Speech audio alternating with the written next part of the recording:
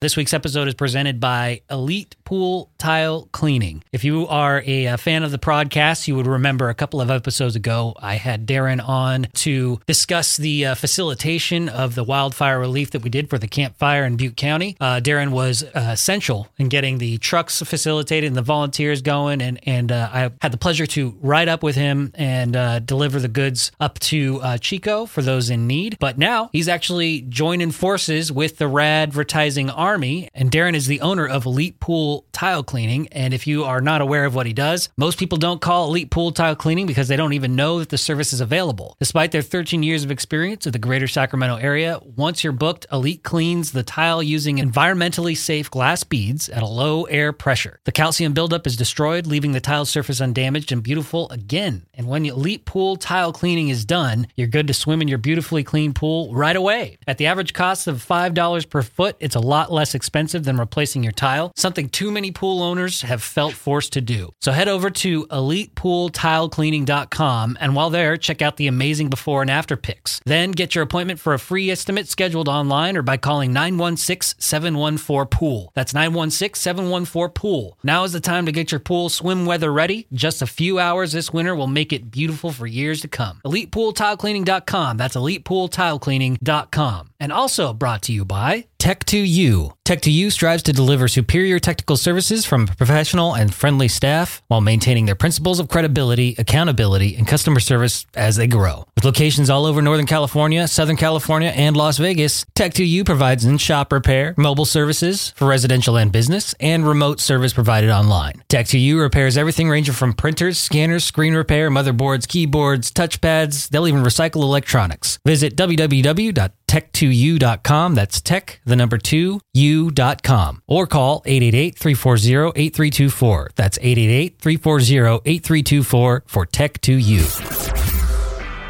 The RAD Prodcast. The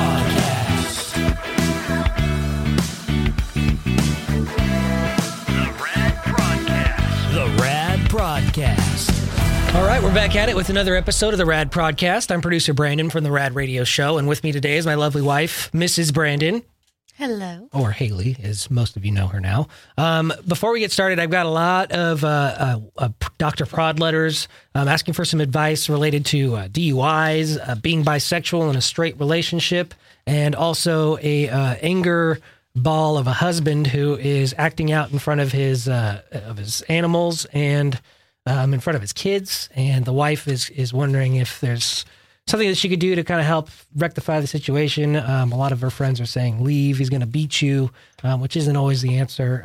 But it's kind of a relatable issue, I think, because I feel like I've been the anger ball that has been kind of lashing out, I guess, or have had some temper tantrums, I guess you could say. As I say that, Haley is eagerly shaking her head. Yes, temper tantrums. Eagerly. It was a slight nod. Her eyes got all water. Yeah, all her eyes got really big, and we're like, oh yeah, it's temper tantrums, big baby over here. Even accurate. So we'll get to all of that, including our review for the movie Glass, the latest M. Night Shyamalan Ding Dong movie, and some other shows, movies, entertainment-related things, like my initial reaction to Punisher Season 2 from Netflix, the teaser for Happy Season 2 that just came out, one of those shows that I kind of discovered that's been out for a while, but I just discovered this year and absolutely loved it. And they just dropped the Season 2 trailer today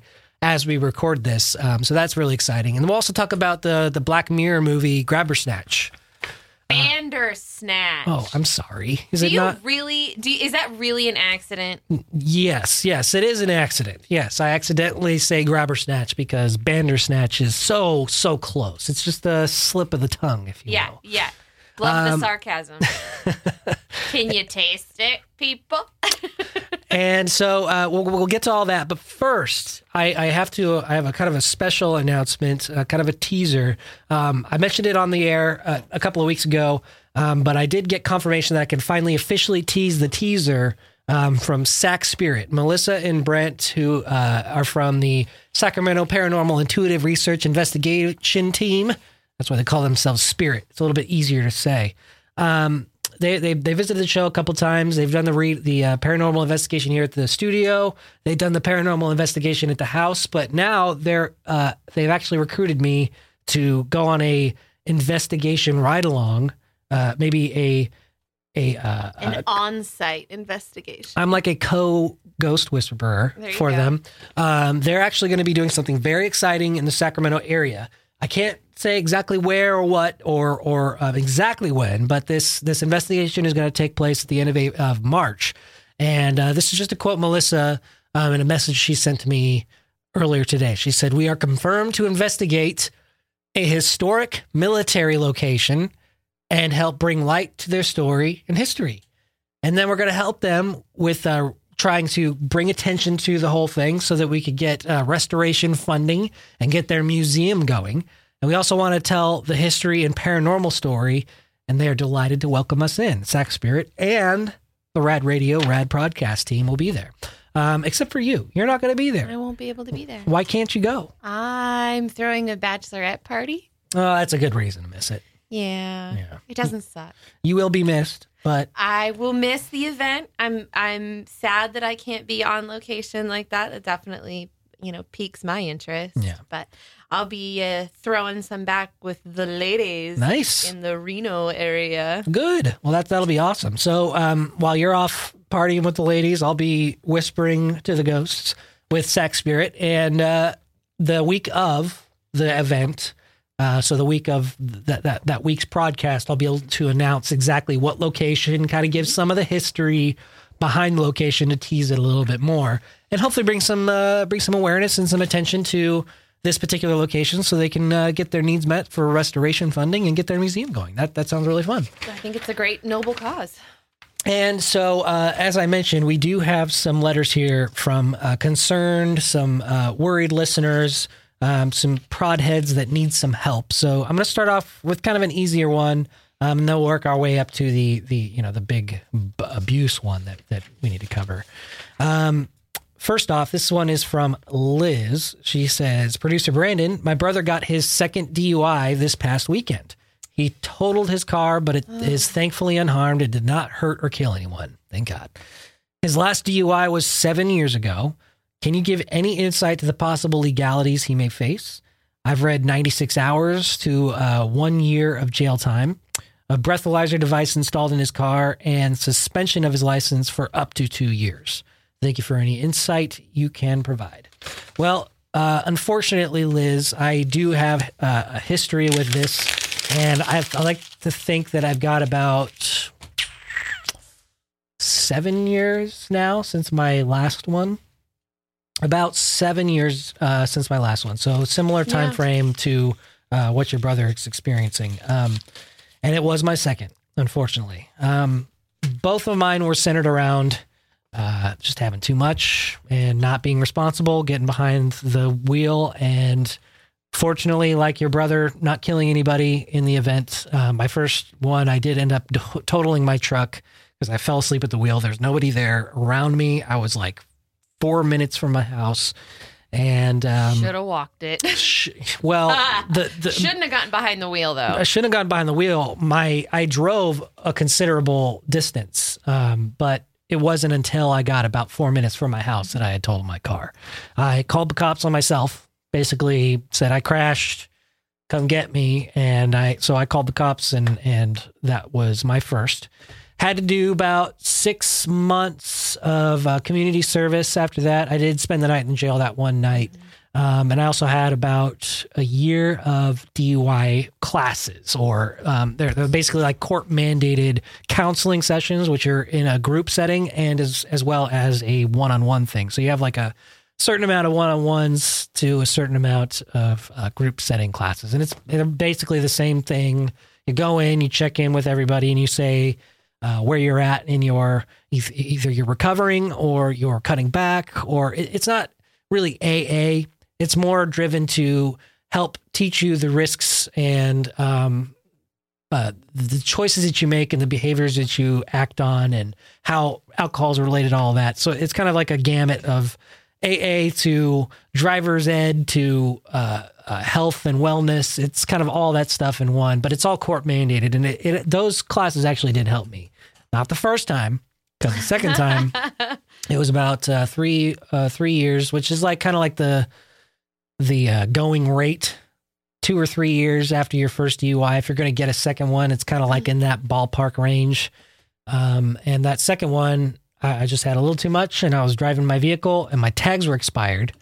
And because my tags were expired, I got lit up and pulled over, and I was just an idiot. And to this day, he's fessed up to it. Extraordinarily paranoid about tags and registration on the vehicle. Well, wouldn't you be?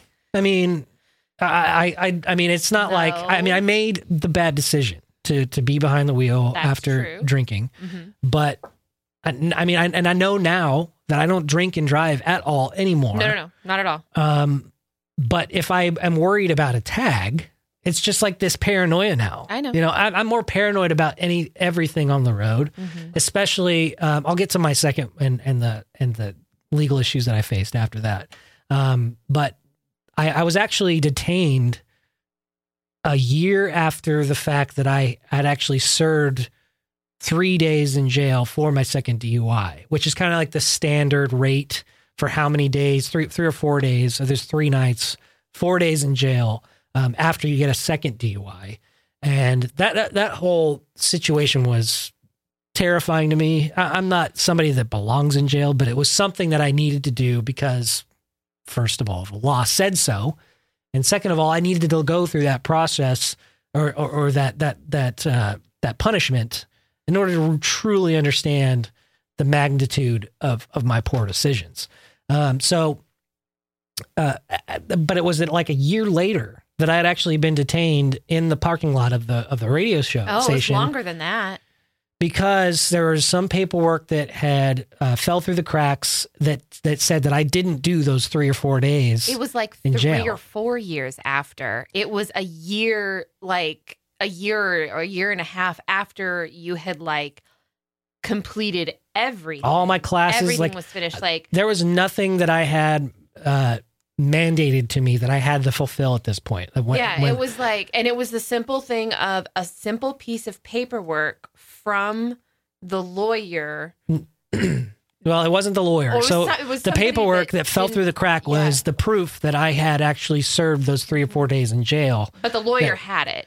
No, the lawyer didn't have it. The lawyer helped fix the situation. The lawyer was the one who got the ear of the judge that was able to release me that day because it's a really long and frustrating story. Like, it's making my blood boil right now, but the cop was just doing his job. Okay.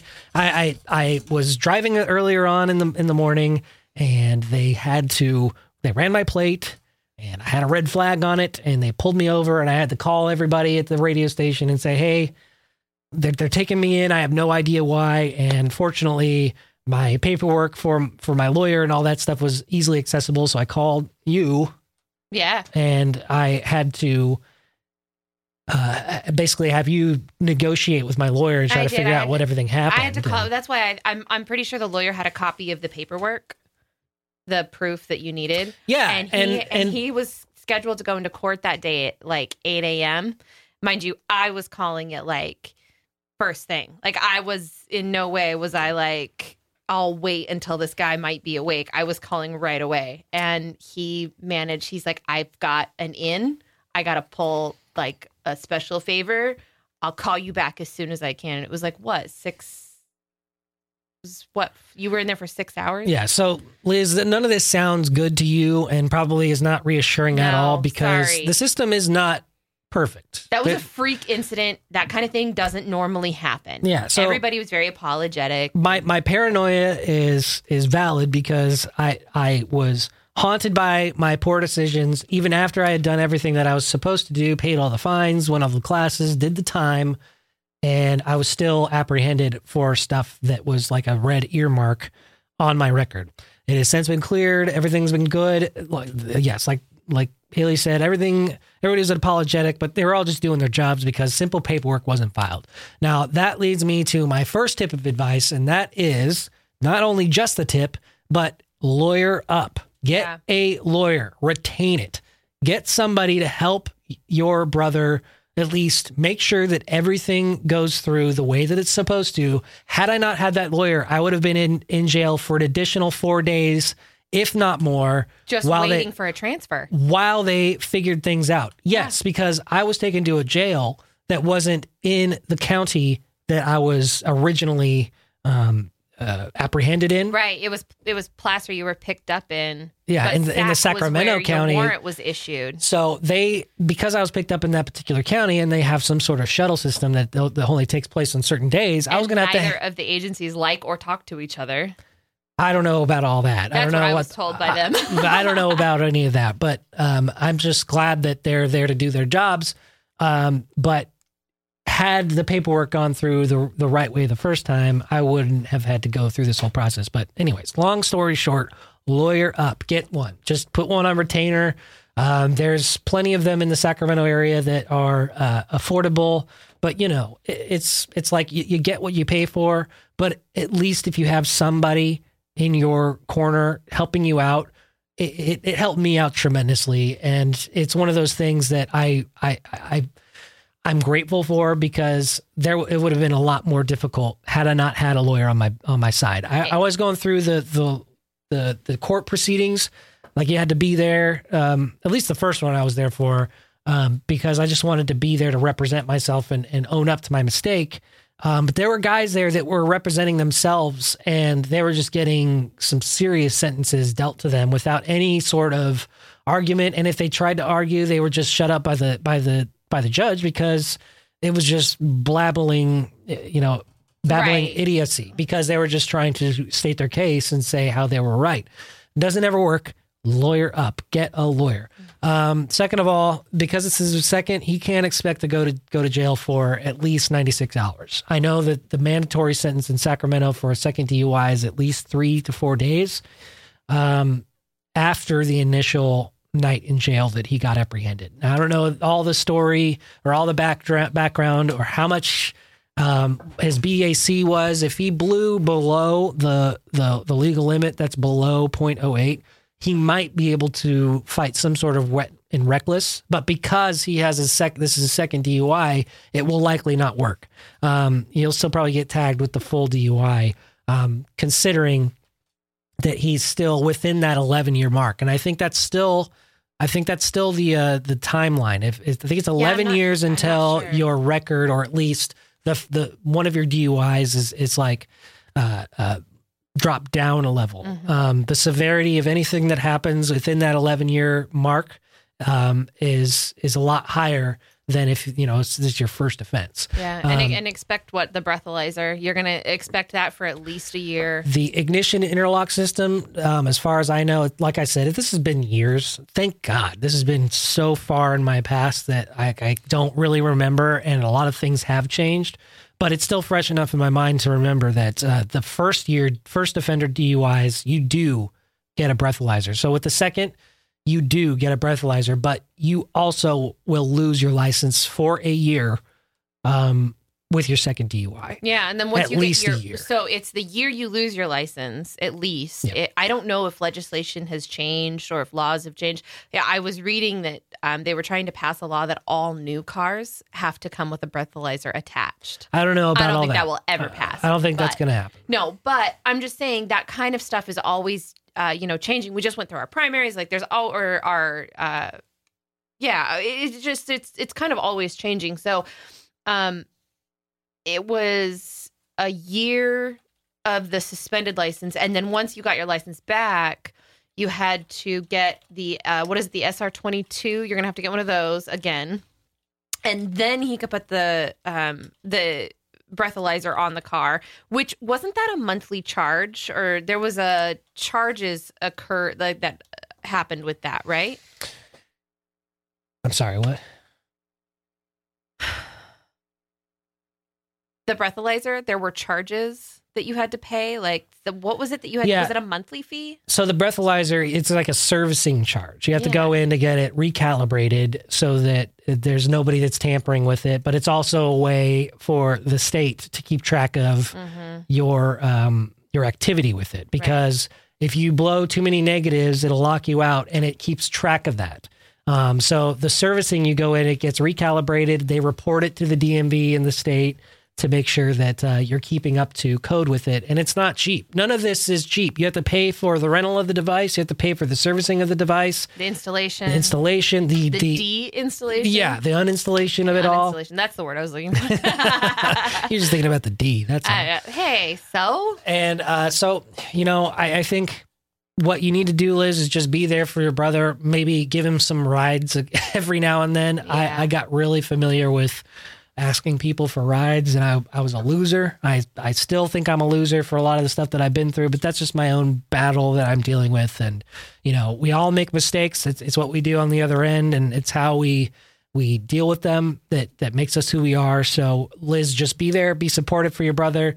Maybe help him with whatever alcohol problems he might be having. We talk a lot about that on the podcast and on the show.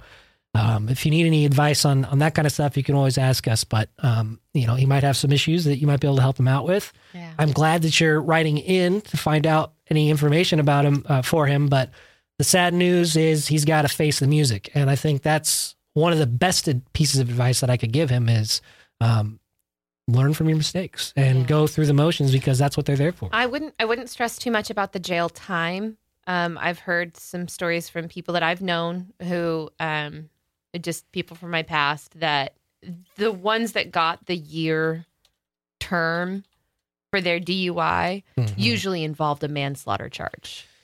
Yeah. And it's somebody either died or almost died in the crash, or, it's pretty severe. Something had to have happened that was severe in order to kind of push for that 1 year charge. So, yeah. And thankfully, Liz, your brother doesn't have to deal with any of that. No. But because that would be a much more tragic story. It would be. And a much more tragic thing to cover if we had to give advice on that. But that's not the case. Hopefully your brother gets the help he needs and then he gets through it as best he can. And don't forget that soap on the rope. Can I say something? Sure. You know how you got all upset about that day that the warrant was... Yeah.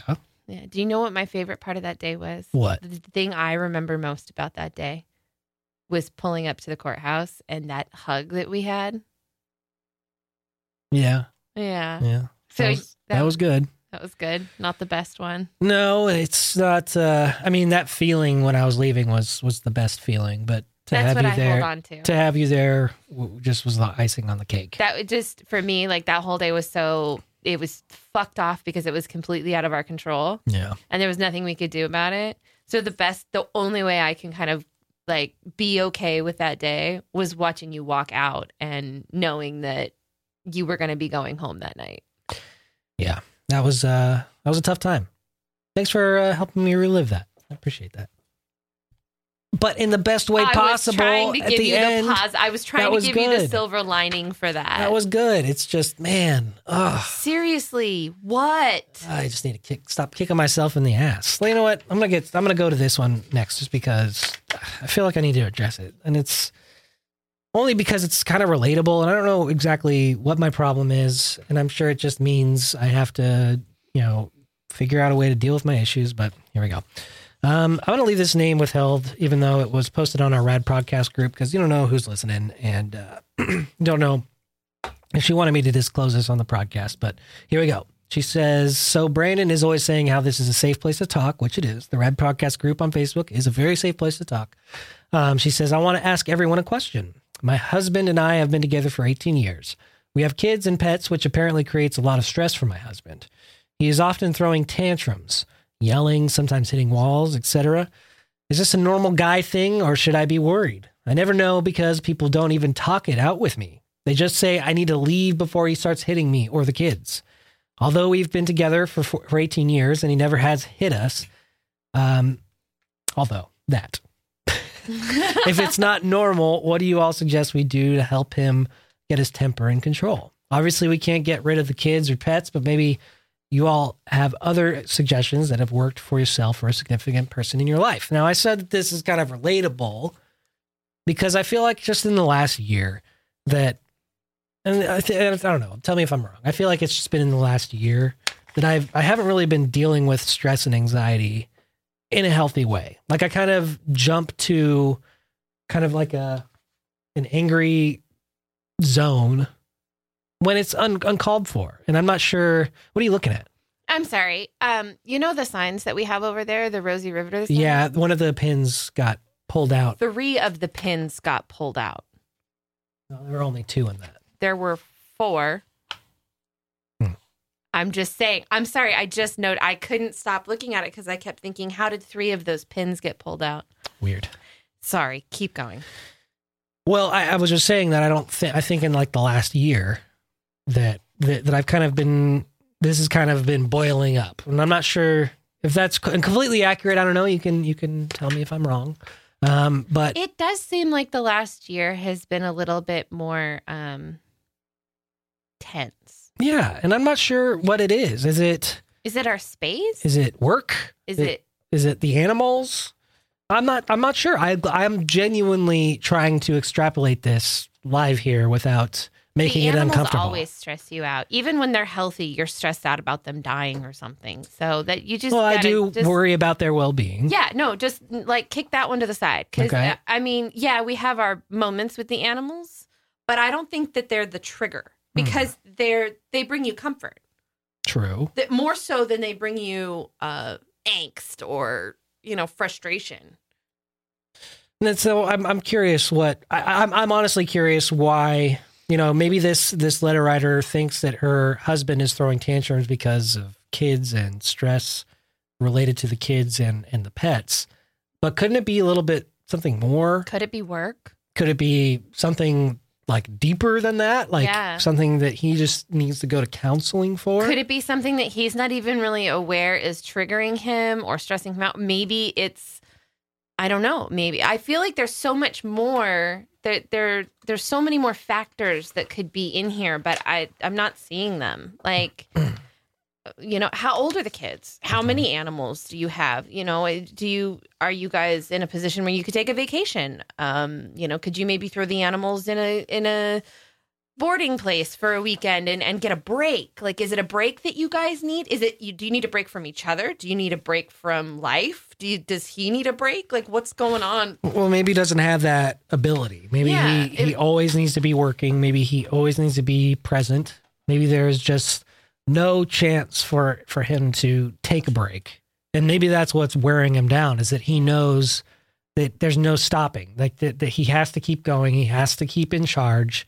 He has to make sure that the pets are being taken care of. I'm sure that the letter writer I don't know. Is she being a good teammate? Is she helping out with certain things? Or is all of the weight falling on the letter writer's husband's shoulders? Well, and it sounds like she's surprised by this statement right here. We have kids and pets, which apparently creates a lot of stress for my husband.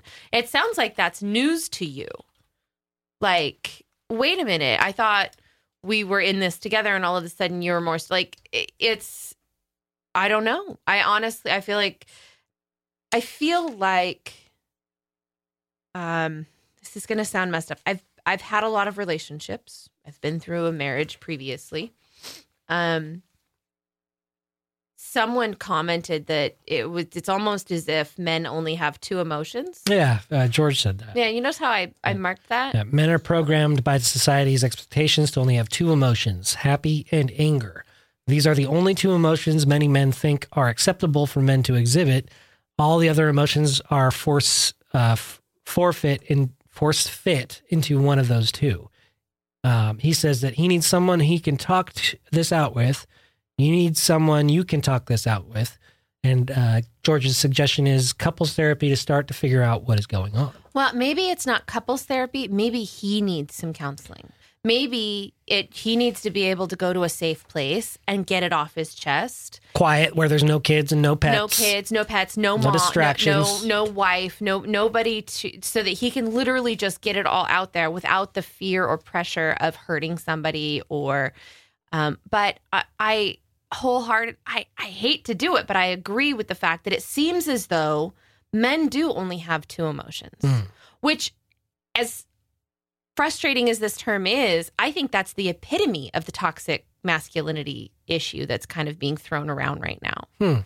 Because as a woman from the other side, we'll see men get upset about something and we're not. And we go, okay, like, let's work this out. Men see women get upset about something and they tell us to calm down. We obviously have different priorities as far as what we care about, what needs to be handled, and how we get angry or what we get angry about. It happens. The last thing you should ever do to an angry woman is tell her to calm down, especially if you're a man.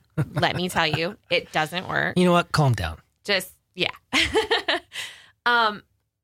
And we do all go through hormonal changes.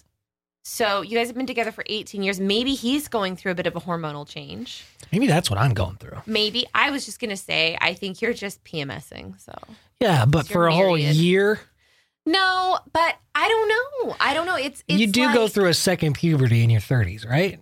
Like there is such a thing as a second puberty. Yeah. Yeah. So I wonder if that's just what I'm going through. Yeah, it's like your body starts to change in ways. Angry teenager again. Yeah, I don't know. But it does seem as though anger is kind of the top of the list for a lot of men that I had been with. And I've been in several long-term relationships. And I like every single person I've dated or been with, if you wake him up from whatever, before his alarm goes off, middle of the night, it's almost always met with anger. Always. Reactions to, pain, anger. To having hurt feelings, anger. To something inconvenient, it's anger. Anger, it should be the last emotion you get to before you do something about it. Anger is a sign that something needs to change. We get hangry. You think it's a joke, but we do. The reason we get a little bit frustrated when we need to eat, it's a sign that we have to do something. You got to eat. You got to feed yourself, that kind of thing. It's a good motivator in some ways, but anger doesn't need to be expressed as all the emotions at once. It's too much. Mm-hmm. You have to allow yourself to feel what you're feeling. And if that means like, take a minute, let that wave of frustration wash over you, walk the fuck away, let it stop. And I think because frustration and anger can be signs of anxiety and stress. I've had angry outbursts that were anxiety fueled. And I didn't know what was going on at the time. I look back and I'm like, oh my Lord, like I needed to get control of myself. That was insane. I shouldn't have slammed that door. I shouldn't have thrown that thing. And the more I just would stop, take a few deep breaths, let that wave kind of die down, because if you react, you're just going to fuel it. It's just going to keep going. Alicia weighs in a little bit on this and in a similar vein. She says, oftentimes anxiety and depressive symptoms can manifest as anger and irritability in people. Maybe see if he would be willing to talk to someone, kind of like what we're saying. Definitely a male therapist or counselor, someone maybe he would feel like he could relate to, especially if he can't necessarily identify his triggers for his anger. And it's fair to say that he might not be able to identify what's triggering him. And the progression may have happened over enough time that he doesn't even realize that he's changed. Mm-hmm. Yeah. And George continues to say, he was talking about the two emotions, anger and happiness. He continues to say, another thing I have learned in life is that people need to remember who they are. You have several roles in life. Yourself as an individual, you as a wife, you as a mom, you as your husband's other half of the couple. Your husband has the same number of different roles. If all of your roles are not fulfilled and healthy, some part of you is very unfulfilled and frustrated. I have seen lots of couples that failed to be a couple or failed to be individuals, and all their energies go to being parents. When children get to be teens and more independent, the unfulfilled, frustrated parents start questioning, what the fuck am I doing here? And starts looking for an out.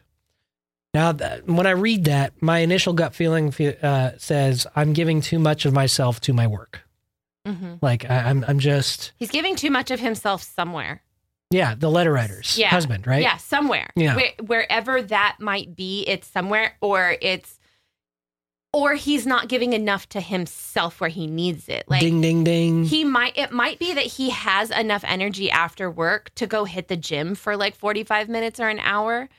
in a way of like de-stressing. Like he might need to exert some energy, which maybe sounds a little crazy, but it might be some sort of mental energy he needs to exert. Mental and physical. Yeah. Maybe. Sometimes you just have, like a dog, you have to just work yourself till you're too tired to give a fuck.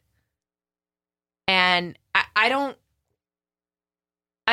believe in shaming, but I believe that men need to feel the feelings. Mm-hmm. They need to, it's finding patience too. You got to find some, like, it's self-control and patience, because I'm not saying don't get angry. I'm simply saying when you get angry, let's have a moment and try and go, what's it called? Acing it. If you can't accept it and you can't change it, you eliminate it. That's called acing it. So that's like, it's a really simple, okay, how do I go from what is it that made me angry to, okay, if I can't accept this, can I change this? It gives you a plan of action. Okay. If I can't change it, then I need to clearly eliminate it, which gives you kind of your self-care, if you think about it. And it follows along the same line of, we basically have like three brains. What is it? It's the reptilian and the human. There's another one I'm digging into my memory banks about this one. It's from a book, I believe, called Just Listen. And it's kind of about how to connect with other people, like actually listening to them, and how our brains work. And so the reptilian brain is, it's your reactive one. Okay. That's usually the one that like it gets triggered. And if you can get yourself up into the higher plane brain, meaning if you can get past the levels of instinctual reaction, like like an angry outburst, if you can work on that, you can get to the next step, which gives you the plan of action. How can I change? How can I fix this? What can I do? The faster you can get to that, the faster you can get to the next step of being able to accept it, making that change, and moving on. It's a brain train. You have to stop and train yourself. I've been doing this. I try and work on this. This is just proof that no matter how old you get, you're still going to have lessons to learn. Now, always. Now, Rob posted a soapbox recently about how time marches on and how we're all aging, and how the older you get, the less you care about what others think. And I think that there's a lot of truth to that. But I don't think that the lessons ever stop. I think that they like the. Oh, sorry. Did you roll on Opie? Sorry, I just squished our puppy. Oh my I'm sorry, God. Opie. Okay. I just don't think that we'll ever stop learning, because I thought that this was very relatable, because I've been feeling a change in me in the last year that I can't deny anymore. That I'm just like, I'm not an angry person. I'm a very patient person. I'm very even keeled, but for whatever reason, like that's changing and I don't like it. I don't like who I am now. And I don't know if it's because I'm giving myself away too much to one thing and I'm not allowing to give myself the things that I need to care for myself. Because by all appearances and by everything on paper and everything that I've got going for me, I'm married to a beautiful woman. I have wonderful animals. I've got a great place that I live at. I got a great job that supports me and my family and my furry animals. More than supports. We have everything we could want. We're in a thriving business right now, and amazingly enough. And it's just, what do I have to bitch about? Yeah, what do you have to bitch about? But I find myself getting angry because something isn't going the right way, or I'm not in control of something, or I have to be in control all the time. And that in turn makes me angry because I don't have any balance to it. I think I know one of the reasons. What? And I don't think you're going to like it, but I think you're going to agree with me. And it's alcohol. Since May, we were able to drink. And I'm going to be really candid about this. We've had more arguments. We had fights this last year. We yelled at each other. We don't do that. Mm-hmm. I went to bed in a separate room one night. because you wouldn't accept the fact that I was angry about the alcohol and that was the only reason. Yeah. You were sure there was something else. You were like, it's not the alcohol. It's not you're drunk. Not the alcohol.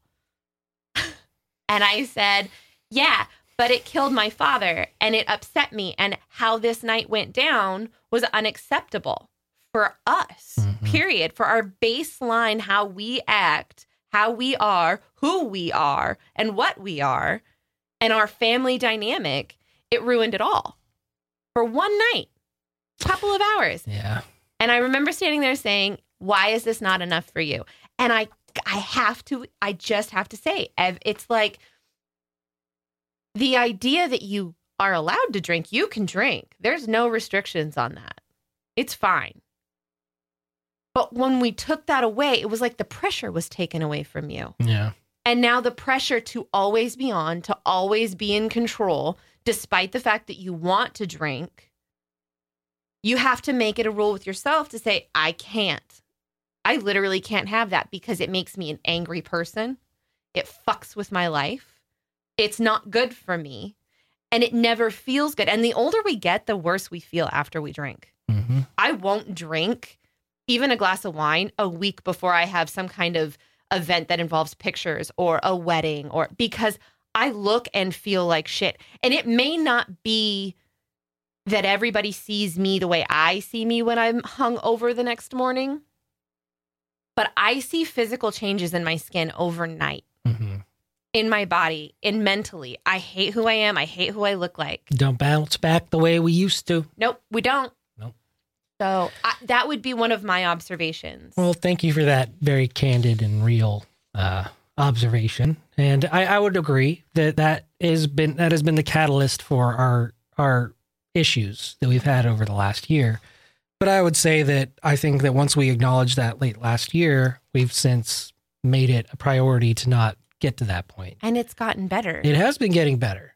And none of my anger issues lately have been surrounded by alcohol. In fact, it's just, it's stuff that's kind of out of my control, and I need to work on acing it.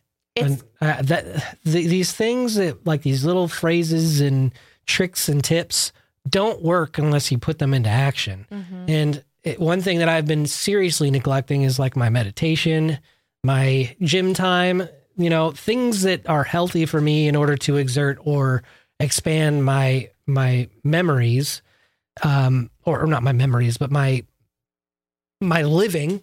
Yeah, I haven't been utilizing, and instead I just put work and life in place so that I don't ever focus on me. And it's just, I don't know. I thought that this was a very relatable thing, and I hope that us just talking it through is at least giving you some direction maybe to take with discussing this with your husband, letter writer. Your husband clearly has something that he needs to get off his chest or talk about or get through. With your support, it could probably go a little bit quicker. And to Cody's point, he says, sit down without kids around, no pets, nothing to distract you, and ask him. Don't blame him or tell him what people have said or so-and-so suggested. Just remind him that you love him. This is what I would do. I would say to him, hey, let's plan a night where it's just you and me. There's no kids in the house. Maybe animals go to a place for the weekend. I don't know. However you can clear the house. Maybe it's that you two go out somewhere. You get a babysitter, that kind of thing. And you tell him when he's calm and collected and feels good, I just wanted to check in with you. Are you feeling okay? Are you feeling pressured? I understand that, you've been really stressed with the kids and the pets. Like, what can we do as a family to, alleviate that for you? Is there something going on? Or ask him these questions. Ask him, not what's your trigger, but ask him what would help. Yeah, how can we help you? Not fix yourself, not offer the help. And be prepared for him to say, I need some alone time. I need some quiet time. I need some time for me, or I need some more time with just you, wife. Yeah. I want to figure out a way so that we can get away for a night, or not even get away, but stay in without any distractions with the animals and the kids. And for that one, I have a wonderful suggestion that I try and make Brandon do with me. Schedule an hour of intimacy a day, if you can. A day, every day would be great. And intimacy is not having sex. That's not what I'm talking about. It can be. It can be. It can be very intimate. Laughing until I nearly pee my pants with my husband in bed can also be a form of intimacy. Mm-hmm. It really just boils down to having one-on-one connection, no distractions, and seeing each other for who you are. Mm-hmm. You know, he might need to find a hobby. He might need some things, but if there's one way that you feel like you can connect with him a little bit better, give him an opportunity to talk about what's stressing him out. Men go into their cave when they're stressed out and they don't want to talk. Women want to women want to pull it out of you. Yeah. Because then they want to go to their she sheds. Yeah. Women, as humans, we process what we go through by storytelling. So, you know, the recap of the day, you talk about it. How do you pray? So he might not even be getting a chance to process his days. Mm. And as much as I hate to be like, you need to, you know, woman his ass down and make him sit and talk about his problems, do it in a way that he offers it to you. Do it in a way that it feels safe and good for him. So he needs to be able to feel a little vulnerable with you, I'm sure. Maybe give him a whiteboard so he can draw some X's and O's and lay out the plays from that game that day. Are you going to take this seriously? Yes. Yes. To bring some levity to the situation. Yeah. I do. I think it's all great advice. And I hope that at least what we demonstrated here, you know, since I do have the opportunity to talk this through my issues with my wife here on the Prodcast. Hopefully it's a demonstration of how you can have that kind of conversation, especially from the wife's angle. And hopefully that gives you some strength and some bravery to do it. I do know how scary it can be. Even now when Brandon gets angry about something or maybe a door slams, I still kind of flinch and shudder. So just know that it's okay. He's not always going to be like that, I'm sure. But to also take a deep breath and not take it personal right away. Don't assume it's you. Because if you do, it's just going to exacerbate the situation. So the next letter we have is from a bisexual woman who's in a straight relationship, and we'll get kind of the recap of it. But she wrote a year ago, and some of you might remember her once we get into the story. But she says, this is a question for some advice. I emailed about this a year ago. That's what I just said.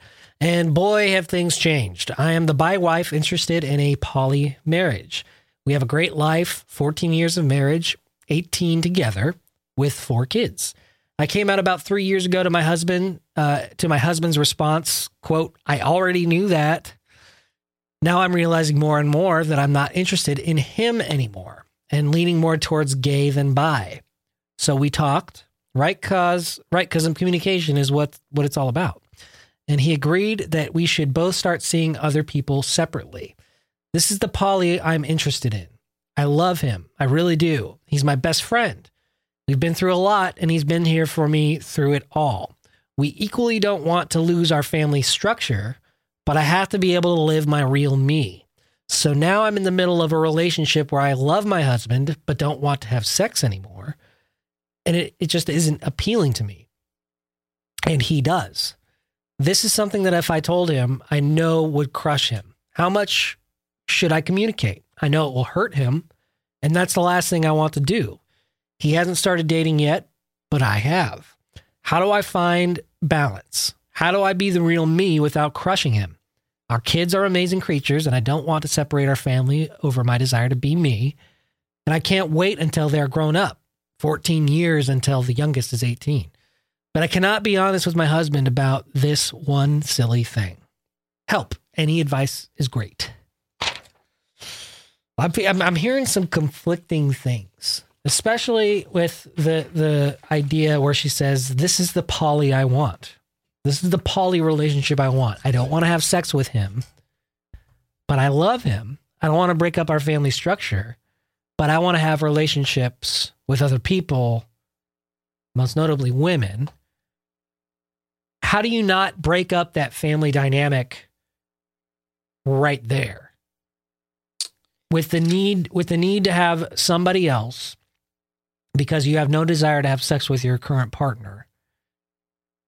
And the fact that she's not even being, I don't know, is she being honest to him about seeing other people now, even though he's not? I mean, did they come to that agreement that they could see other people and he's choosing not to see anybody? No, I think it's easier for women to find, this is going to sound really weird, but I think it's easier for women to find the poly partners than it is for the men. Right. I picked one out of a crowd. Right. Unfucking heard of. The one time I actually am the one that like spearheads that adventure or sexcapade, as we like to call it. And I plucked him right out of a crowd. It was eye contact. It was over. Yeah. So maybe it's easier for women. Maybe because when you have a man who says, no, I'm married and I have a wife and I have kids, women tend to want to be the ones that settle down as far as straight women go. Do you know what I mean? Yeah. And it may also be that 18 years together total, that's almost 20 years of being in a monogamous relationship. He may not know how to do it any other way anymore. And she may not know how to do it. How to have, because it's hard. So it may be that you're not built to date other women and be with your husband, but rather you can sleep with them. Don't get too attached. And don't get confused with lust. Lust and love are both equally as powerful. Lust can fuck you up. It'll be gone in 6 months to a year. And it can destroy the other part of your relationship if you're not careful about it. How does your husband feel about you falling in love with a woman? Is that something you discussed? Is that how far you wanted to go? It sounds like he's already been aware of her, that side of her. Right, but I'm aware of that practice, side of you. Yeah, but in practice, is he okay with it? Right, and in practice, is she okay with him being with another woman? It sounds like it. It sounds like she's almost like, hey, I don't want to have sex with you anymore. So if you want to go have sex with somebody, great. That's the way I see it. I would venture to say the first time he has sex with another girl, she's going to have an instant reaction. Really? Like a negative reaction? I don't know if it'll be negative. It might spark her to want to have sex with him again. Really? Yeah. Something instinctual? Like it's almost like men have to conquer and spread their seed to as many people as possible. But when it comes to a woman, is it like reclaiming? That's my man. Reclaiming that seed? Okay. I wouldn't be surprised if that was kind of a reaction. It's just when human brains are weird. We do weird things. Well, clearly she's wanting to have, I guess relationships with women while being married to the man still. But she doesn't want to break it to him. I mean, I'm having a kind of a disconnect here. It's like saying that I'm not attracted to you anymore, but I still love you. It's a hard pill to swallow. Giggity. And it could change the dynamic of your relationship. But I feel like the change is already in place. Yeah. And it's almost like you've been honest to him this far, and he's been accepting of you this far. I mean, it's just, I think you just have to get to that point where you have to pull the trigger and be your true self, but do it. You don't want to do it like just right away and pull the that magic trick where you pull the tablecloth and everything stays still. Because right now, if you just did that right now, everything would fly all over the place. Yeah. Like, especially since it sounds like you kind of been doing things behind his back, which kind of makes things a little bit more uncomfortable. But it sounds to me that the understanding is that you are allowed to live the life you want to live. You just have to be honest with yourself and your partner, the man, your husband. We live in a society now where it's almost like it's normal for kids to grow up with multiple parents, and it's kind of funny because it reminds me of the latest season of Future Man, where they go back to this parallel universe, and this warrior guy from the future gets placed into this alternate reality of his, present day in the future, where there's a bunch of wives and husbands in one habit, like in one home. Unit. Yeah. And it's really funny. And we'll talk a little bit about it here in a little bit, but the idea that it's kind of going that way it sounds a little bit satirical, but it's got a lot of truth to it. I mean, we got a lot of open marriages, open relationships, a lot of people who co-parent with other parents because of broken homes. But this isn't unusual, and this isn't a broken thing. I'm not saying that you're going to have concubines, but those family units have existed for thousands of years. That's if you true. look at other cultures, it's not an old idea. It's not an old idea. It's just not a Western, American, British, whatever, Eastern European idea. It's just different. The family dynamic in the Western household, the Western world household, I don't mean like Old West, I mean us. It's so different from the majority of the world. Yeah. We kick the babies out of bed before they choose to go out of bed, which is a strange idea because basically we kick them out of our bed, but then we expect them to cohabitate with another human as an adult. So they have to relearn how to sleep with somebody else in the bed. Do you see what I mean? Yeah. But the co-sleeping thing doesn't always apply to all parents. I'm not saying it does. It's an example. It's an example of the extreme independence we force upon our children and ourselves, when in reality we need to come together. Because when we come together, we succeed. So I think the direct question in that letter was, how do I balance? Where do I balance? There's a lot of questions in this letter. But I think that's the most important one. Because there's already the ground rules in place. You can go see somebody else. I can go see somebody else. But I don't want to ruin the family unit. How do I balance? It's about prioritization. Again, we go back to prioritizing the necessities. What's the necessity? Family unit. Right. Who's most important? Or being mom. Who's most important in the family unit? Mom and dad. Right. First of all, let's get that out of the way. The providers. The providers. Most important people in the relationship. Mm-hmm. And then after that, your most important job is your children and your household.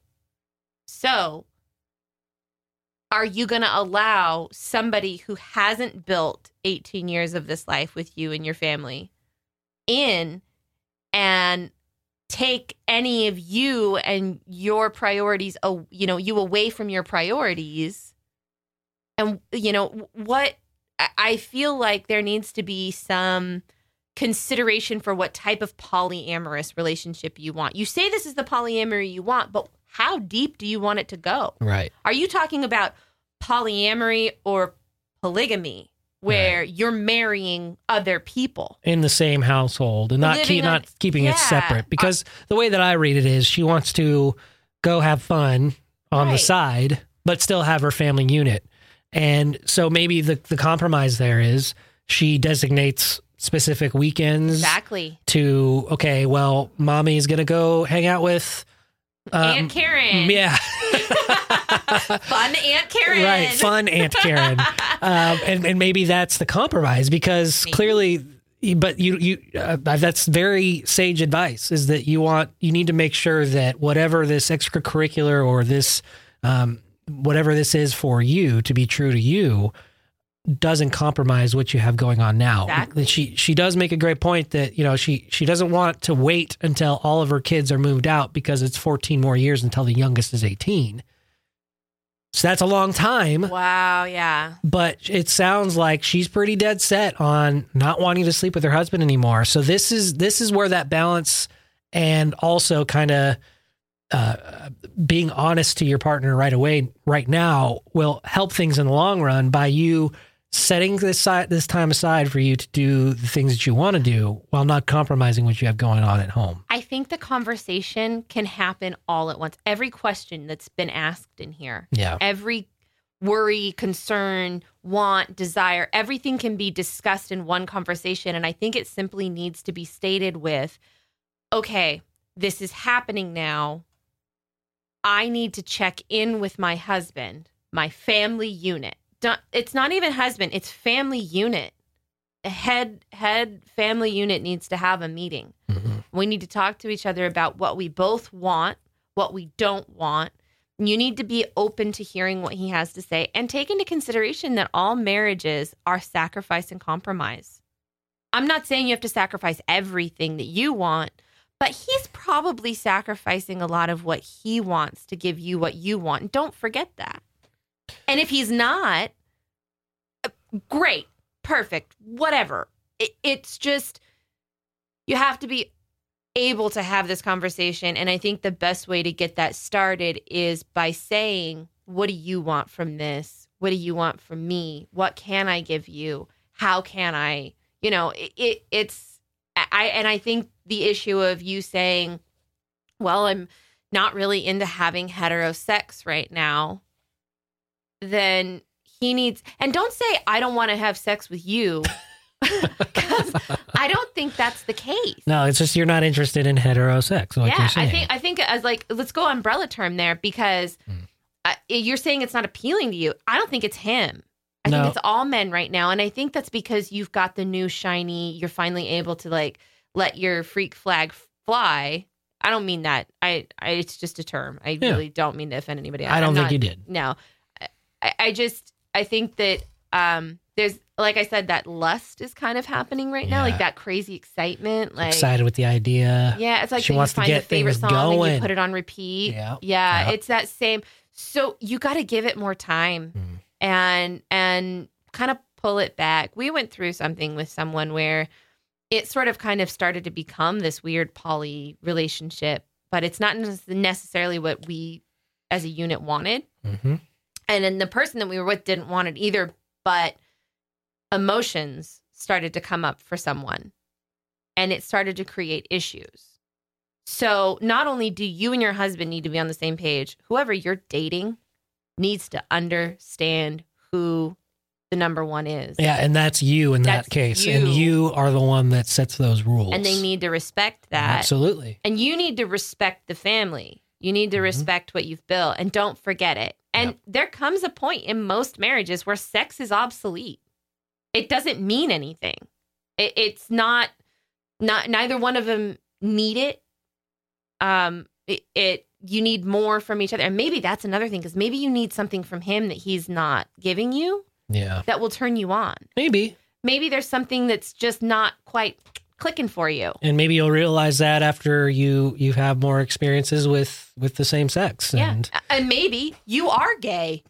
Maybe. And that's okay. Shifted. And that is okay. Yeah. Just, take it slow. That's a good idea. Take it slow. Take it easy. Read about it. Yep. Read about other people. Look into it. Try and understand the different types of poly relationships. You've heard ours, and you've heard the various different things that have happened, and they don't always end so cheerfully. Yeah. So it's just one of those things that you gotta be mindful of. It's always super shitty when we have to end something. We like them to kind of naturally just fizzle away, or they just become a friend. It sucks most when you have to end something. Yeah, absolutely. Yeah. It's like breaking up. Yeah, and that would be even harder to be the only one feeling the breakup in a relationship, and your husband's like, well, it can be a very strange dynamic. So the husband's like, well, I don't really have anything invested in this, but you were going through a breakup with your girlfriend, right? That I have nothing involved with. So am I just supposed to sit here and like chop liver? Right. And how does that make him feel? Like what if he doesn't really, Like, what if he's been sitting there going, yeah, well, she's not a good girlfriend. Like, Yeah. I don't like her either. Like, there's so many variables that you just don't even think of until it happens. Yeah. You think about the vagina, but you don't think about the brain and the personality that goes along with it. You know, and somebody very close to me just went through something fairly kind of traumatic to their relationship where one of them's poly and one of them doesn't want to be poly anymore. And they never really were. And so it was the pull back and forth of, well, I want this and I want this and I want this. And it ended up with one saying to the non-poly saying to the poly, you can have sex with them, but you can't fall in love with them. Or, I'm sorry, it was like, and it seemed so strange. It was like, oh, but that kind of makes sense. So I think that you're headed in the right direction to get what you want, but don't forget that most of the times humans learn what they want by getting what they don't want. Mm-hmm. And know that you're lucky in the sense that you have a husband to go back to. And he's supportive of how you feel and who you are. So you have somebody to lean on and be there for you emotionally. So don't forget that and try and continue to nurture that relationship if you want it to remain. Mm-hmm. So I think that we helped her. I hope so. And I really hope so. And I want you to continue to follow up with us. Yeah, if she doesn't, I know that she's an avid listener of the podcast and the show. So if she doesn't reach back out to us, that's fine. But take your time. Yeah. We would love to hear back from you. All right, I think that's going to conclude the Dr. Prod section, which was, a lot of the first full hour of this broadcast.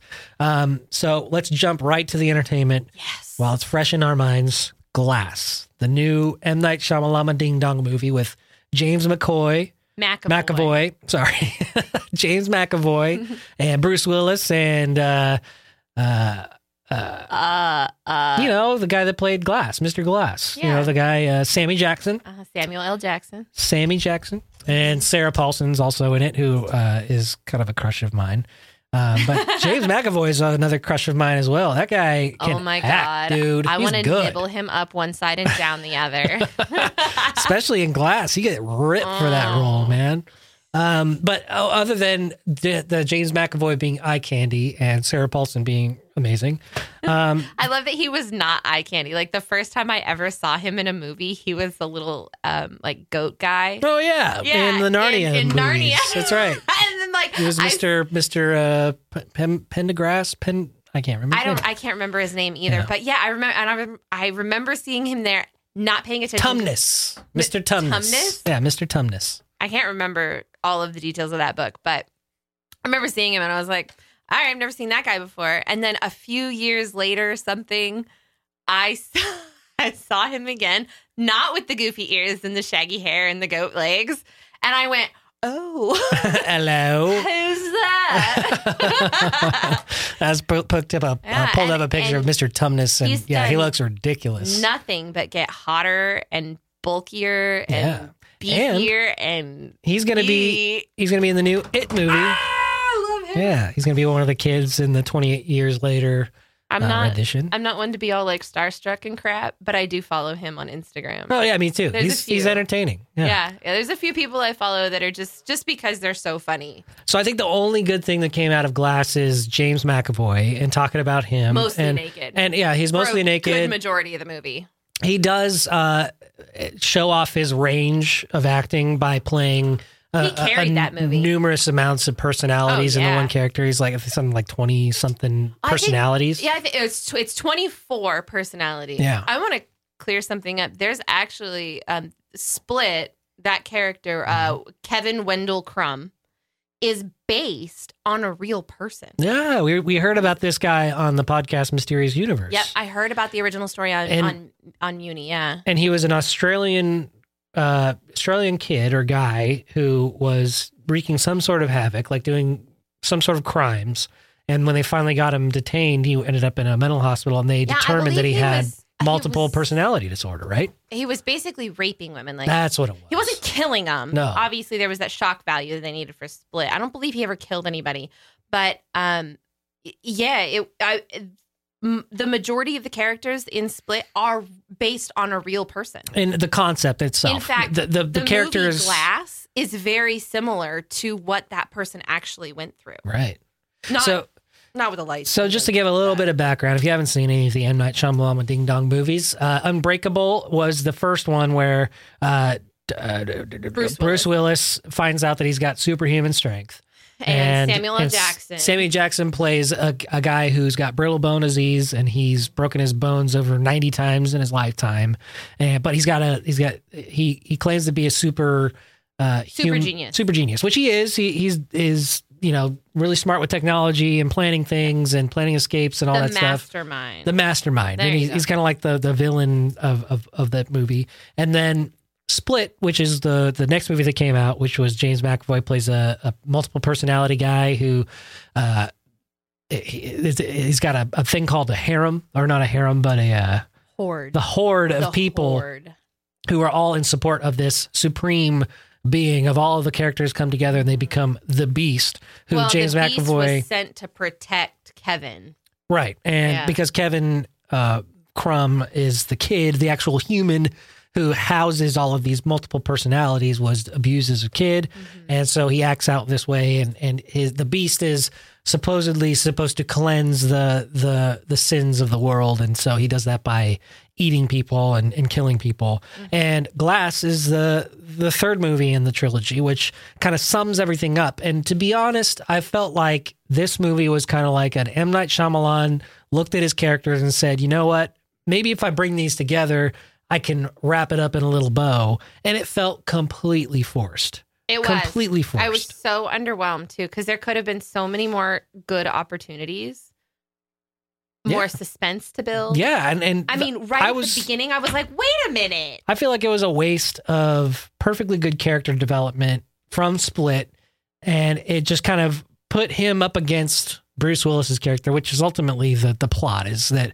Sammy Jackson wants to see these two superheroes go up against each other and show the world that superheroes actually do exist. Mm-hmm. And in fact, Sarah Paulson is trying to convince all three of them that they don't exist, and that it's all in their head, and they've all suffered brain trauma. It's all coincidental. And if they look at all their brain scans, they see the same seeding doubt, disfigurement, seeding the doubt that they are actually superheroes. None of them are familiar with brain scans. For all they know, she could be pointing at nothing, right? And they all look the same. So because they're all normal, it's a very loose plot, and it felt like I had a lot of questions. I did too, but I'm not going to really waste too much time asking them, because I know the answer is going to be, well, M. Night Shyamalan wants you to leave it open for interpretation.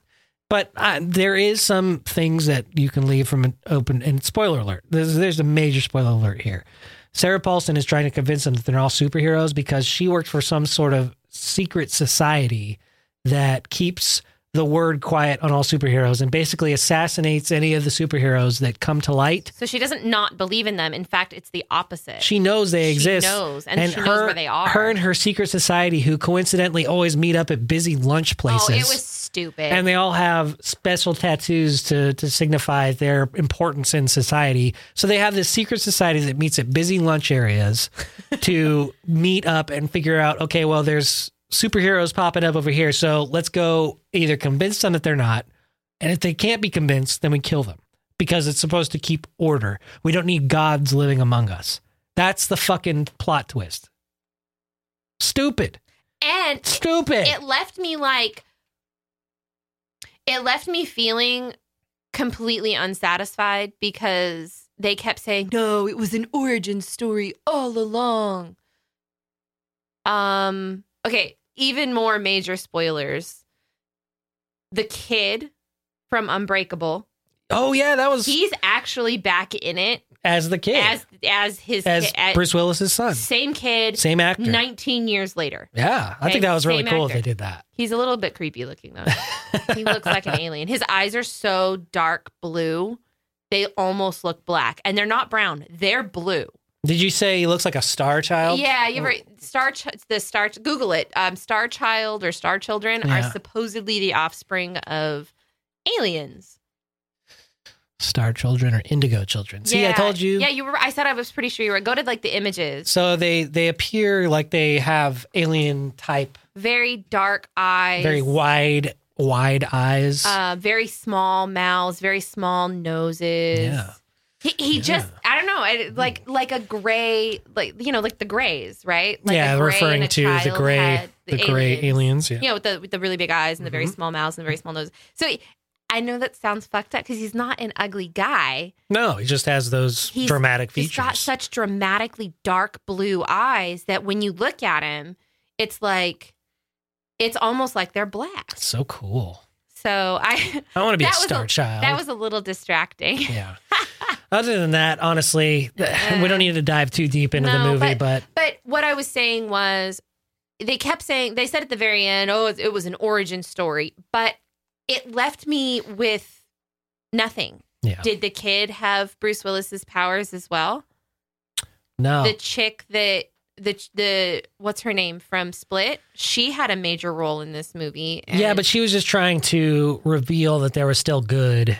And she did in the multiple personality. She did. Character. She made you feel compassion for McAvoy. She brought out the original guy who was being protected by all the bad personalities. Yeah, she really brought him out. Like she allowed him to like come forward and like, you know, enjoy a moment of life in the light, as he likes to put it. But if that were the case, then like, whose origin story are we watching?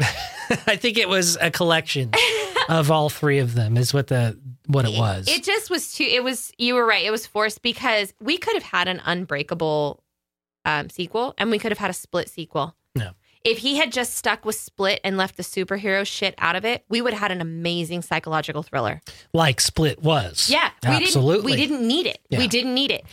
I was excited. I thought that on the heels of a good, decent M. Night Shyamalan movie, because I think we were talking about after the movie. I think the only great movie that he did was The Sixth Sense, which is the original one that kind of put him on the map. But then Signs is the second best that he did. All the other ones are just complete garbage. Right. So he had Sixth Sense, Signs, and then Split. Yep. Those are the best. You guys, it's one every decade. That's all he gets. Not a bad track record considering how many movies he does. It's a terrible track record. Oh, yeah. But, you know, it's M. Night Shyamalan Ding Dong. Everybody's going to go watch it. Oh, and he has got to stay the fuck out of his movies. His cameos more. No, that was what's-his-face's Stan Lee's thing. Well, he didn't make the movies. He was like the artist or the cameo. Yeah, that was the Marvel thing to keep Stan Lee involved. The cameo in the movie is Stan Lee's thing. Leave it with Stan Lee, for God's sakes. He is awful. You know, Hitchcock did that too, right? Hitchcock. You know what I was just gonna say? Yeah. Shyamalan's our generation's Hitchcock. Yeah. Well, okay, hold on. Maybe it's Michael Bay because of his obsession with fucking Fox. Well, I think that's where Hitchcock you could draw the parallel. Yeah, Hitchcock was obsessed with Tippi Hedren despite her horrid acting. Right. So Megan Fox is Michael Bay's Tippi Hedren. Yeah. I've said that for years. Google it. Jeez Louise. All right. So yeah, big thumbs down for Glass. Another entertainment related note, we did end up starting watching Punisher. Well, I did. I started watching The Punisher Season 2 over the weekend. I always loved The Punisher, but I cannot get into this stinking show. You can't? No, because every time I watch an episode, he gets the living shit beat out of him and somehow manages to stand up straight the next fucking day. He's the Punisher. That's why. Please. I know. No. You got to suspend a little bit of disbelief, at least in this regard, is that he's supposed to be such a badass that he can work through all the pain and, you know, he's not a superhuman. He can't heal himself.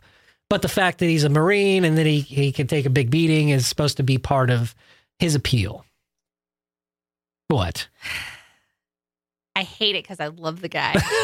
He is so hot. John Bernthal, yeah, he's a great actor with hair. I would like to see. My God. I would like to see him do like a comedic role or even like a more serious dramatic role. I want to say he did something kind of comedic, but I could be wrong. I think he has it in him. I think that he could do it, and I think that he would be really good at it. He just hasn't been casted in that type of thing yet because he's always been the Marine who's got a bad attitude. Or the ex-cop. Yeah. Right.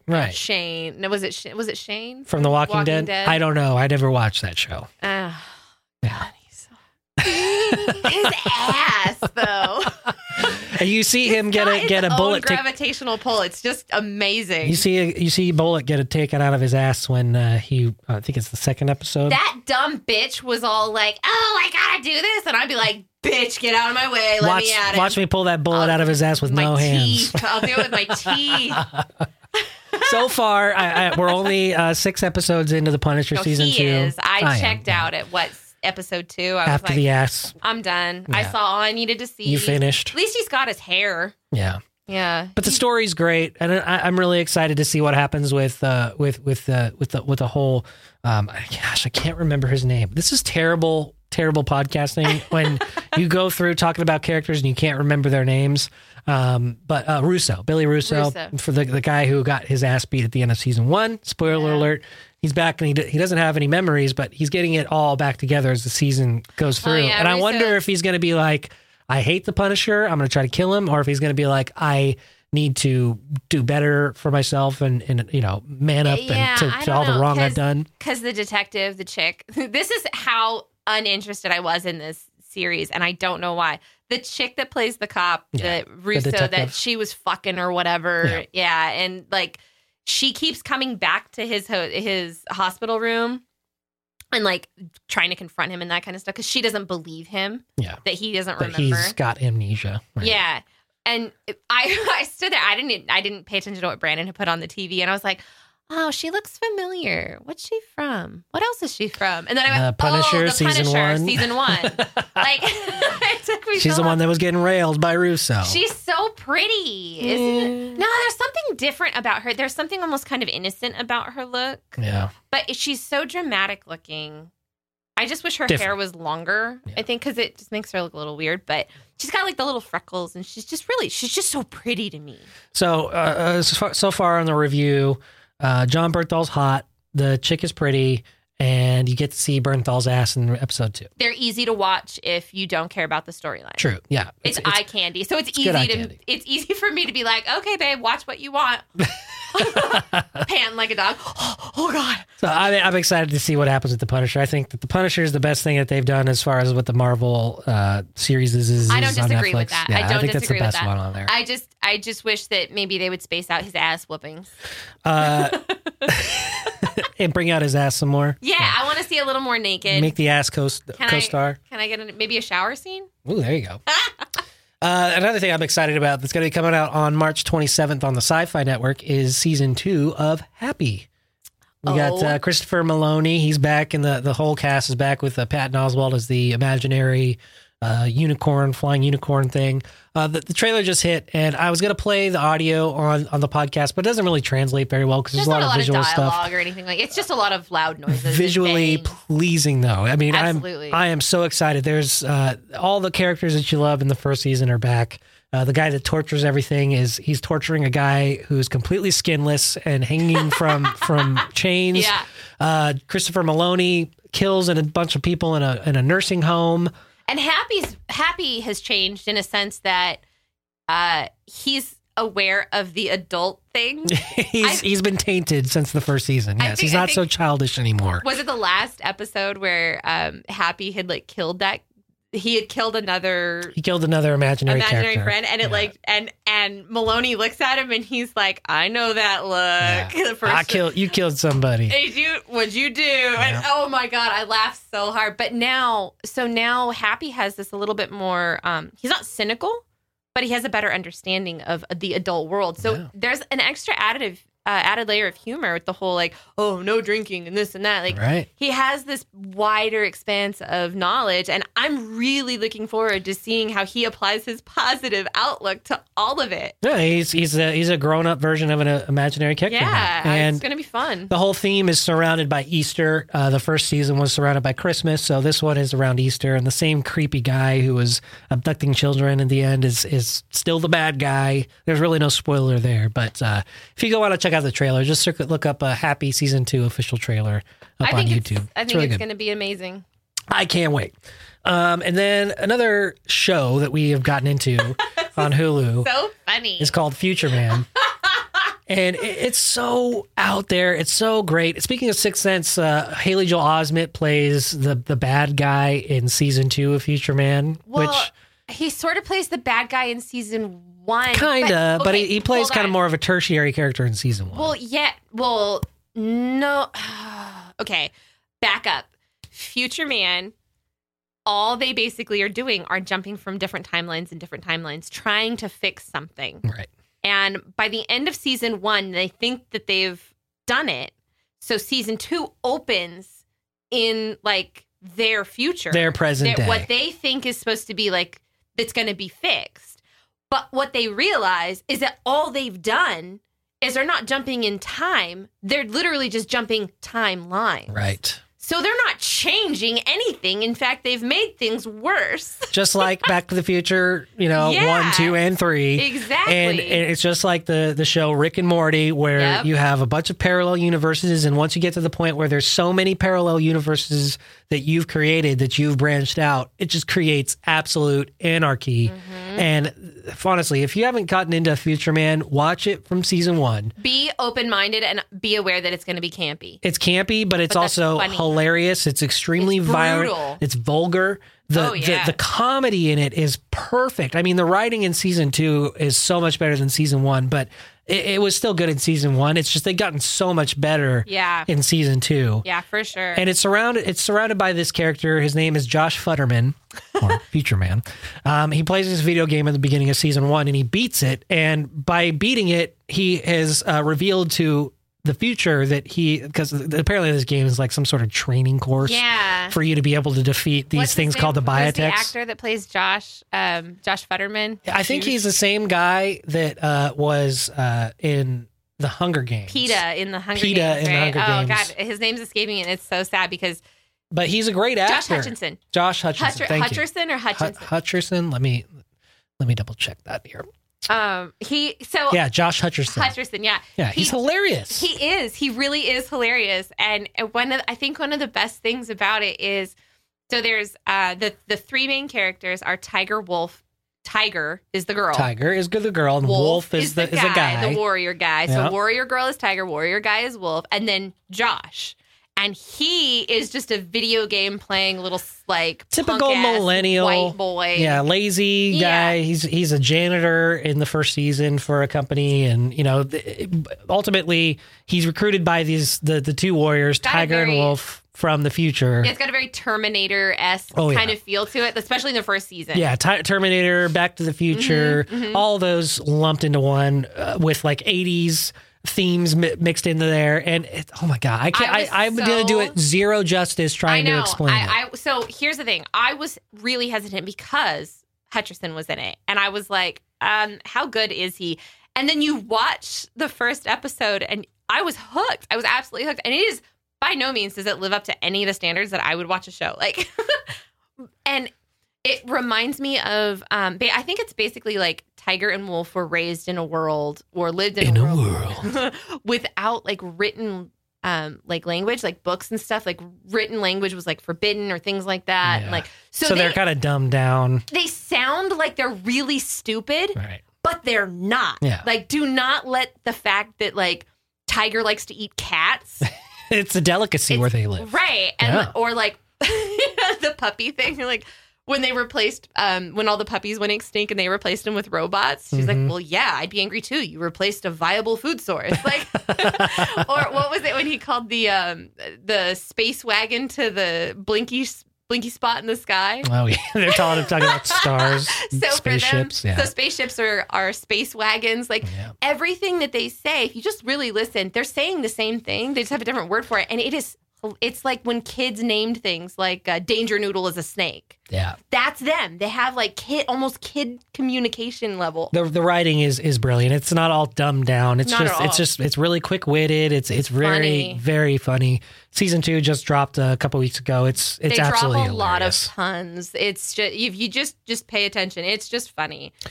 It's easy to get lost in. And finally, speaking of things to get lost in, our new obsession with the show Black Mirror. Oh, the Lord. anthology series on Netflix that has been around for years. Say goodbye to your weekend if you haven't watched Black Mirror. It's so good. And I mistakenly said that there's like 12, 13 episodes per season. I was absolutely wrong. There's like 2 or 3, maybe 4 per season. When we got to the last episode, it was like way earlier than I expected. Where's season 2? What's happening This here? is season 3?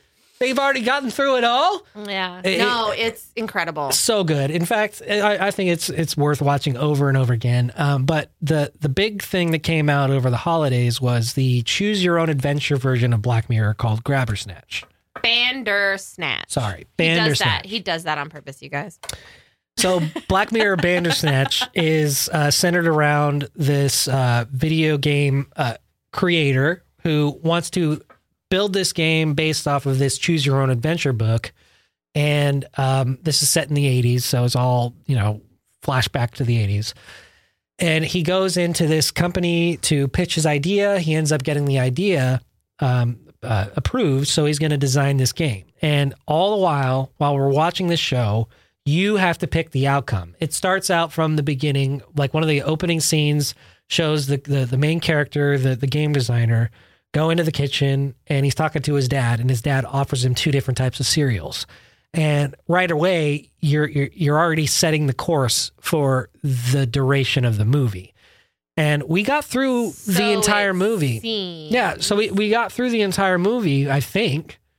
And, we picked the one cereal, and it goes through all these different things. And you choose one or the other, one choice or the other. Is he going to accept the job, or is he not going to take the job?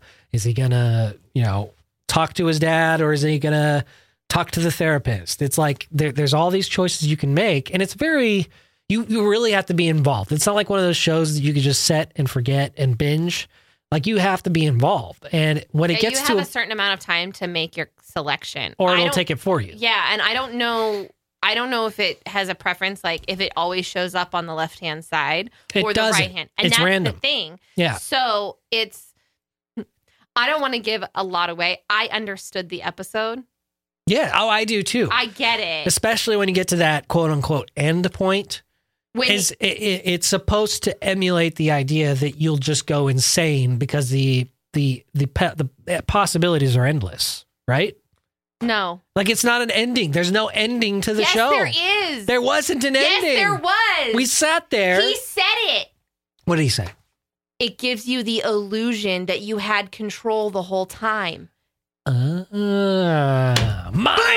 blown. Black Mirror broken. Because it didn't matter what selection we chose. Like, it actually told us we chose something wrong at one point and took us, like... It did. And he said you chose poorly. Poorly. And then, like, he had a dream and he woke up back to where we had to make a different decision. Right. So... Like, we had to deny the job. And the premise of the whole show was he's building the video game like the show that we're watching, where you make choices. Yeah. But there were too many choices. And so he couldn't, the software couldn't even keep up with it because he kept building and building and building, and it couldn't do it. So he figured out he needed to scale it back to give the illusion that you had control, but the outcome was always going to be the same.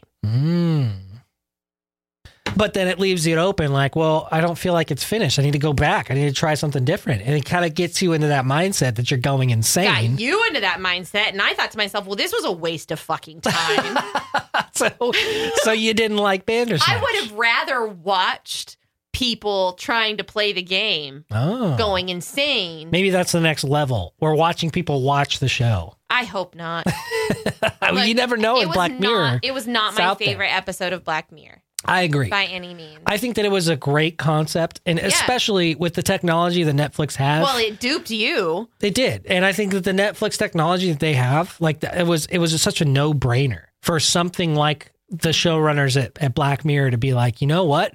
If they could skip title screens and they can say, watch next episode, there's no reason why we shouldn't be able to manipulate the game or the show with an interactive feature. Yeah, make it a game. It's the wave of the future, man. Hey, you got our attention. Certainly kept you focused. Yeah, and I think that I don't know if they could do it again the same way, but I think that they can incorporate that technology into future episodes of Black Mirror and make it interesting. So now if you want to prove me wrong, go back and do it again. Go back and do it different. But do you remember the choices you made? Yeah, pretty much. I was kind of like more on the positive side. Like I kind of always wanted to say yes just to see like what would happen, like without saying no.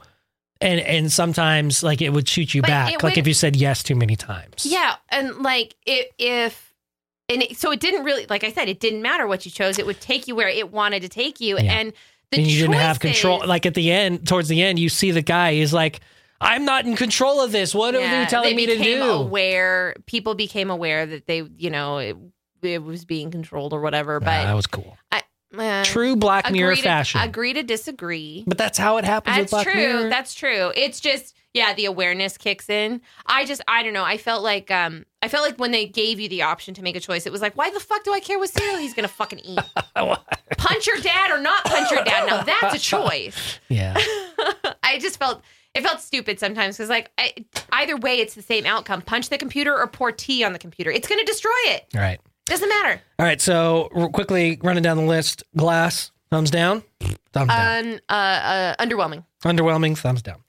Future Man, thumbs up. 2 thumbs up. 2 thumbs up. Punisher season 2 and John Bernthal's ass. Thumbs up. 1 thumb up. Okay, 1 thumb up his ass. Oh yeah. Okay. Black Mirror Bandersnatch. Sideways thumb. It was one of my least favorite episodes of Black Mirror. Yeah. So basically watch all of the other Black Mirror episodes and just skip over Bandersnatch. No, just don't think too hard about it. So don't do Bandersnatch, but Grabbersnatch. There you go. Okay, cool. And Happy Season 2 coming out in then in March. Super stoked. Big thumbs up. And also big thumbs up to The Ghostbusters. That's going to be coming out next year. Oh, and there's another show I really, really, really, really want to watch. What else? Good Omens. Good Omens. It's going to be an Amazon Prime joint. I believe it is. And it's got David Tennant from The Who. It's. Hold on. What? Back up a minute. The Who? Doctor Who. David Tennant's more from more than just Doctor Who, yeah. But David Tennant will be in it. He was in Harry Potter. And he was in, what's the show on? Broadchurch. Broadchurch is a British investigation show. Mm-hmm. It's a very good show. He's a very British actor. He's Scottish, but that's okay. He's more popular in the BBC shows. Yeah. Yeah. Yeah. Yeah. But, so Good Omens is a BBC show, but it's being brought to Amazon. Mm-hmm. There's no official release date, but it should be early 2019. So cool. It should be early this year. It looks incredible. It's about angels and demons and them having to kind of team up together to kind of save what they want as the status quo, I guess. Can't wait to watch it, especially because it's kind of in the similar vein of American Gods. It's on Stars, and that's coming out soon. And that I'm excited. I'm a little reserved about that because I know Gillian Anderson won't be there, and yeah, a lot of people that were a part of the first season, especially like behind the scenes, all the writers and stuff, kind of jumped ship. But hopefully it'll still be good. I saw the preview; it still looks pretty good. Yeah. So, and Deadwood movie. Ooh, there's gonna be a Deadwood movie. Oh yeah, I got into the Deadwood McShane. Like real late, but that Deadwood show on HBO, by the way. Yeah, I love that. I love that show. Only 3 seasons, and it ended so abruptly. Yeah. So now that they got all the original cast back, and they're going to be making a movie that's supposed to take place years later, like a couple years later. But what's happened and like how it's progressed, and basically like the dynamics of like the politics and that kind of stuff. Oh my God, it's just going to be amazing. All this Western talk makes you want to watch Westworld. And that show's coming out soon too. This year, right? Hopefully. I love that show. We get a new season last year because they're always 18 months. We did get a new season of Westworld last year. So we might be looking at 2020. Maybe. I haven't looked into it. We'll have to. I'm itching for like a Western kind of, do you want to go do a cattle drive with me? Yeah, let's go to Wyoming. Let's pull a City Slickers and go do it. Let's do it. All right. While we go book our trip to Wyoming and our cattle drive, I'll leave you to the ending of this podcast, and we'll see you again next week. Namaste, bitches. The RAD